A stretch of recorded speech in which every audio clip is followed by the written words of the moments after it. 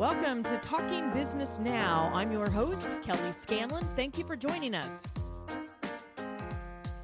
Our guest on this episode of Talking Business Now is Karen Walker. Karen is an executive coach, consultant, speaker, and author who helps senior leaders create internal strategy that support their organization's external growth. She even has a new book out on the topic called No Dumbing Down, a no-nonsense guide for CEOs on organizational growth. A few decades ago, Karen helped lead the then fastest-growing company in American history, Compaq Computer. Compaq was also fastest to $1 billion in revenue. After working at Compaq for 14 years, with annual revenues growing to $15 billion, Karen left to begin her consultancy. In this episode of Talking Business Now, Karen shares tips on how to create internal strategies and infrastructure that support your company's sales growth. Welcome, Karen. I'm thrilled to be here. Thanks for having me. What an important topic. And as I said, you've spent your career doing this. You've been helping company leaders create organizational growth, which is a very broad topic. So tell us a little bit about your background and what you've been doing in this area. So I have to say my grounding is as an engineer. That's what my college degree was in. And so I come at this from a different place, I think, than many people who are in the consulting field that I'm in. But I was fortunate enough to go to work for a small startup early in my career that turned out to be the then fastest growing company in American history and the fastest to $1 billion, and that was Compaq Computer. And so I really fell into that. I saw people going over there that I thought were people that I admired and respected at a very large company we were working in. And so I inquired, and I just took a leap of faith to work with this particular group of people, and it was amazing to be part of a high-performance team that enabled that growth. Of course, we had an amazing product market fit, but in order to take advantage of that opportunity, we had to do things right internally. And I think that was my grounding. I didn't have my aha moment until later in my consulting career that that's really what was going on. And after 14 years there, as part of the senior leadership team enabling that growth, we were at about $15 billion, and I left. What a heady time that must have been. Oh my gosh. You know, a small company, nobody knew them, to become this international name, everybody knew it. And then the technology industry itself was just exploding at that time. Well, it still is. It continues to explode. But at that time, it was really new to a lot of just normal, everyday people. And so you'd be working for a company that was part of bringing that kind of technology to the masses and change the way we work and live and set the stage for everything that's come since. I mean, that had to have been, you must still shake your head sometimes when you think about being on the ground floor of that. I do. One of the amazing things about that was that we didn't know it was going to happen, of course, right? Mm-hmm. So we would make plans for growth, and then we would exceed them by so much that we learned over time to make plans both for sort of significant upside to our strategy and also, of course, for downside. There's an interesting video documentary that was made a couple of years ago called Silicon Cowboys that's available both on Netflix and iTunes. That's the story of that time, what was going on in the computer industry, but primarily focused on the Compaq story. It's a little camp because it was during a period of the 80s when things were a little camp, but it's very well done. Well, like I said, you spent your career doing this because you started from nothing at Compaq and you had to put these structures in place. So tell us a little bit about the book itself, No Dumbing Down, and it's all about this, is putting those kinds of structures and infrastructure in place to support sales growth. And so why did you write the book? So after a number of years of consulting, I began to see these themes because I'm working primarily with tech, not exclusively, CEOs and senior leaders in fast-growing organizations. And I just began to see these patterns emerge where the organizations would work really hard on sales, which we should. Sales are a good thing. But then find that the sales were outpacing their ability to support what had been sold, i.e. to deliver on the promise that they were making to their customers. And that would be because the internal functions weren't aligned. You would see, for example, you'd see sales selling things, and I think many companies experience this, that just frankly aren't available from what's been developed in the software world, for example, or that production can't actually deliver. We would see, maybe marketing gets out front of the other organization. So there's always opportunity for a lot of misalignment, and the organization then begins to strain instead of scale so that they can keep up. And as I saw that, I noticed that there were a number of very specific things that were happening. One was that these organizations would have teams that didn't work up to their full potential because internally there were forces that were causing them to dumb down their output. That's where the no dumbing down comes from. Mm-hmm. I also saw sort of processes, tools, and behaviors that were stuck, not agile and responsive and able to keep up with the change. Sometimes there wasn't enough process. Sometimes there was too much process. So it's this idea of thinking about sort of startup to grown up as a continuum, and that you need to be at the right place in the continuum for the situation in front of you, that you can actually might want to be grown up even if you're very early in your company's age, but you might want to still have some startup responses and processes in place. And then people were unable to handle unexpected events, and the company would sort of careen off in different directions that would undermine the critical strategies. It's sort of what you're talking about at Compaq, about we were growing faster than we expected, but we had strategies to allow us to do that. But to know that it would be a certain point that we had to consciously say, we want to keep moving in this direction from a growth standpoint. And then lastly, I think senior leaders generally don't make enough time to sort of get away from it all and think. So they end up overemphasizing the short term and the urgent at the expense of sort of the long view, which can create those scalable, replicable processes we all want. In the second section of your book, you present 5 internal strategies that help to support that external growth.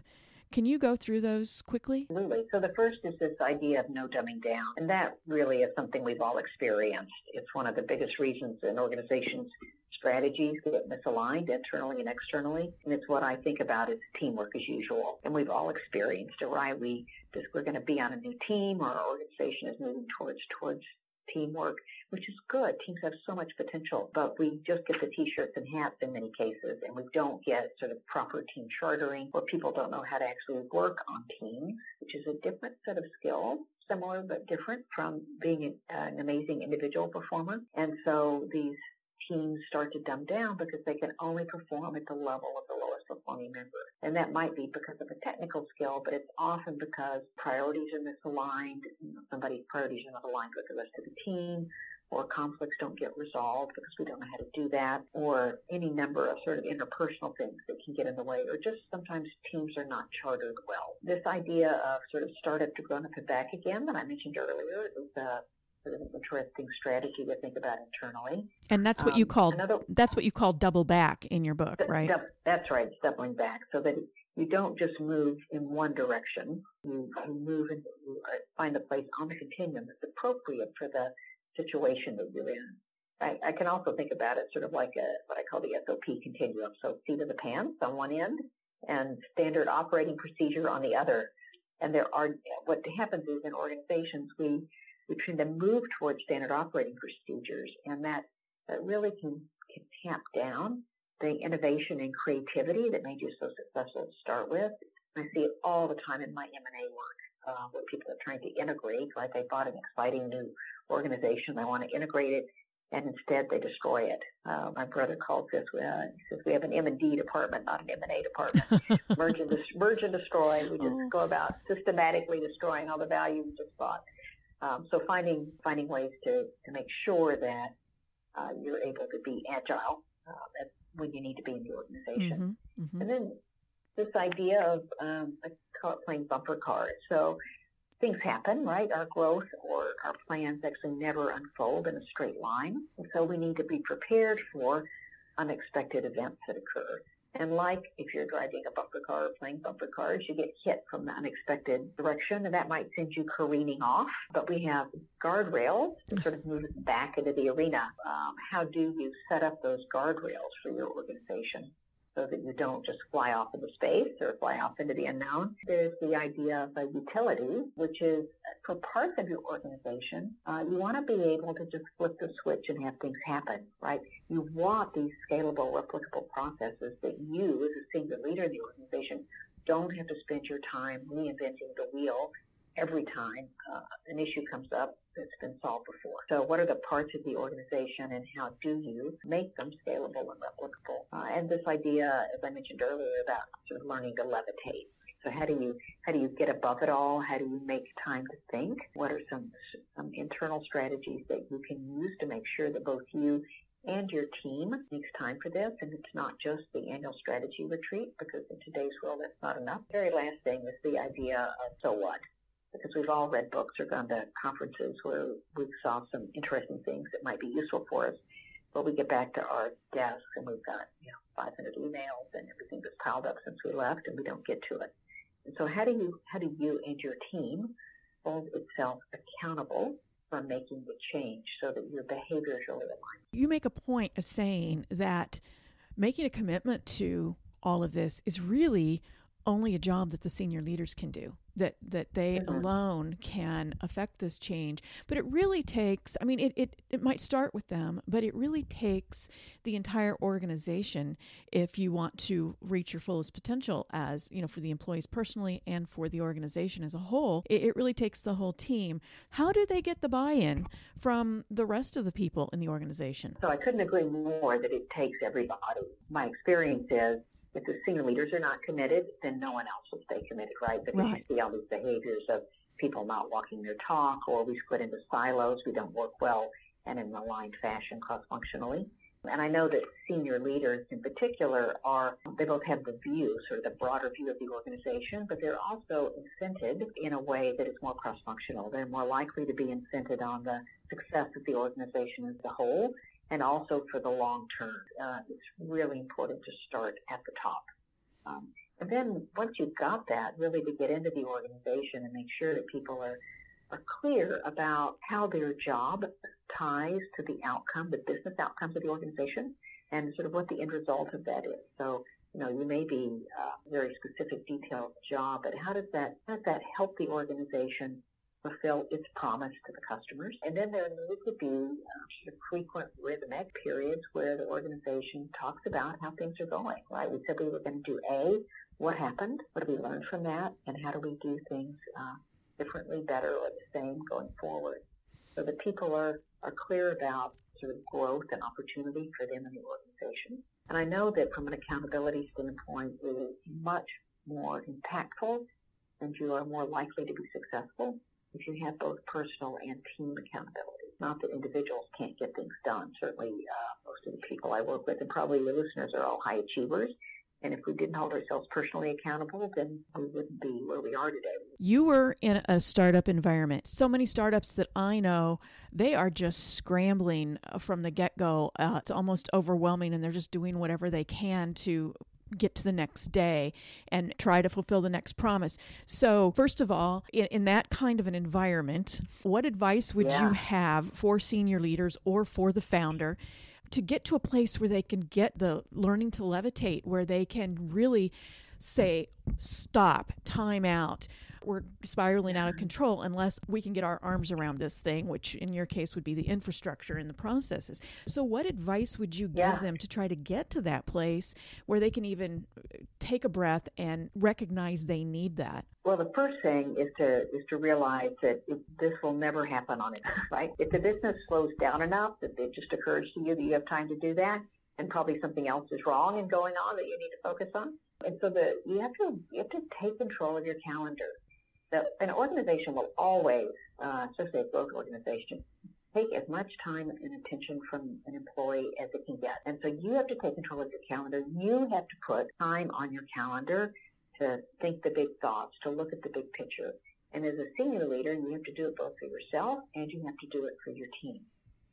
Because if you don't do it, no one else is going to do that.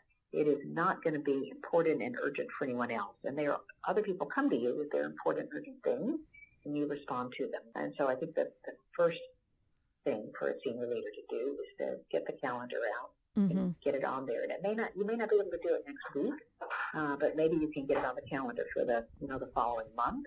And then to get something that is regular, and maybe it's, you take a couple hours a week. Maybe you take a half a day a month. And you may not get to take all the time you schedule, but if you schedule it, you'll have a better chance of getting it than if you don't. You had to leave our listeners with just one thought today. Here we're talking business now. So what should they be talking business now about when it comes to organizational development in their companies? What one thing? I think the most important thing is a senior leader can do is just making sure that there is cross-functional alignment. And it's not that the organization will always be perfectly aligned, but what you want to focus on is optimizing the whole. And I think that's at the core of both the book and the work that I do is how do we optimize for the whole? There's obviously so much more that we could talk about here today. People are just going to have to go and find your book.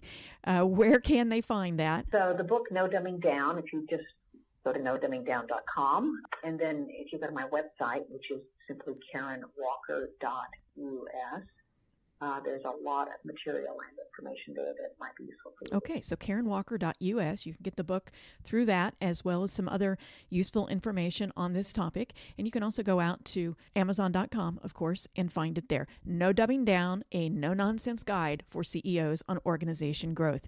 Karen, thanks so much for joining us on this episode of Talking Business Now. And thank you for tuning in today. Please be sure to join us for the next episode of Talking Business Now.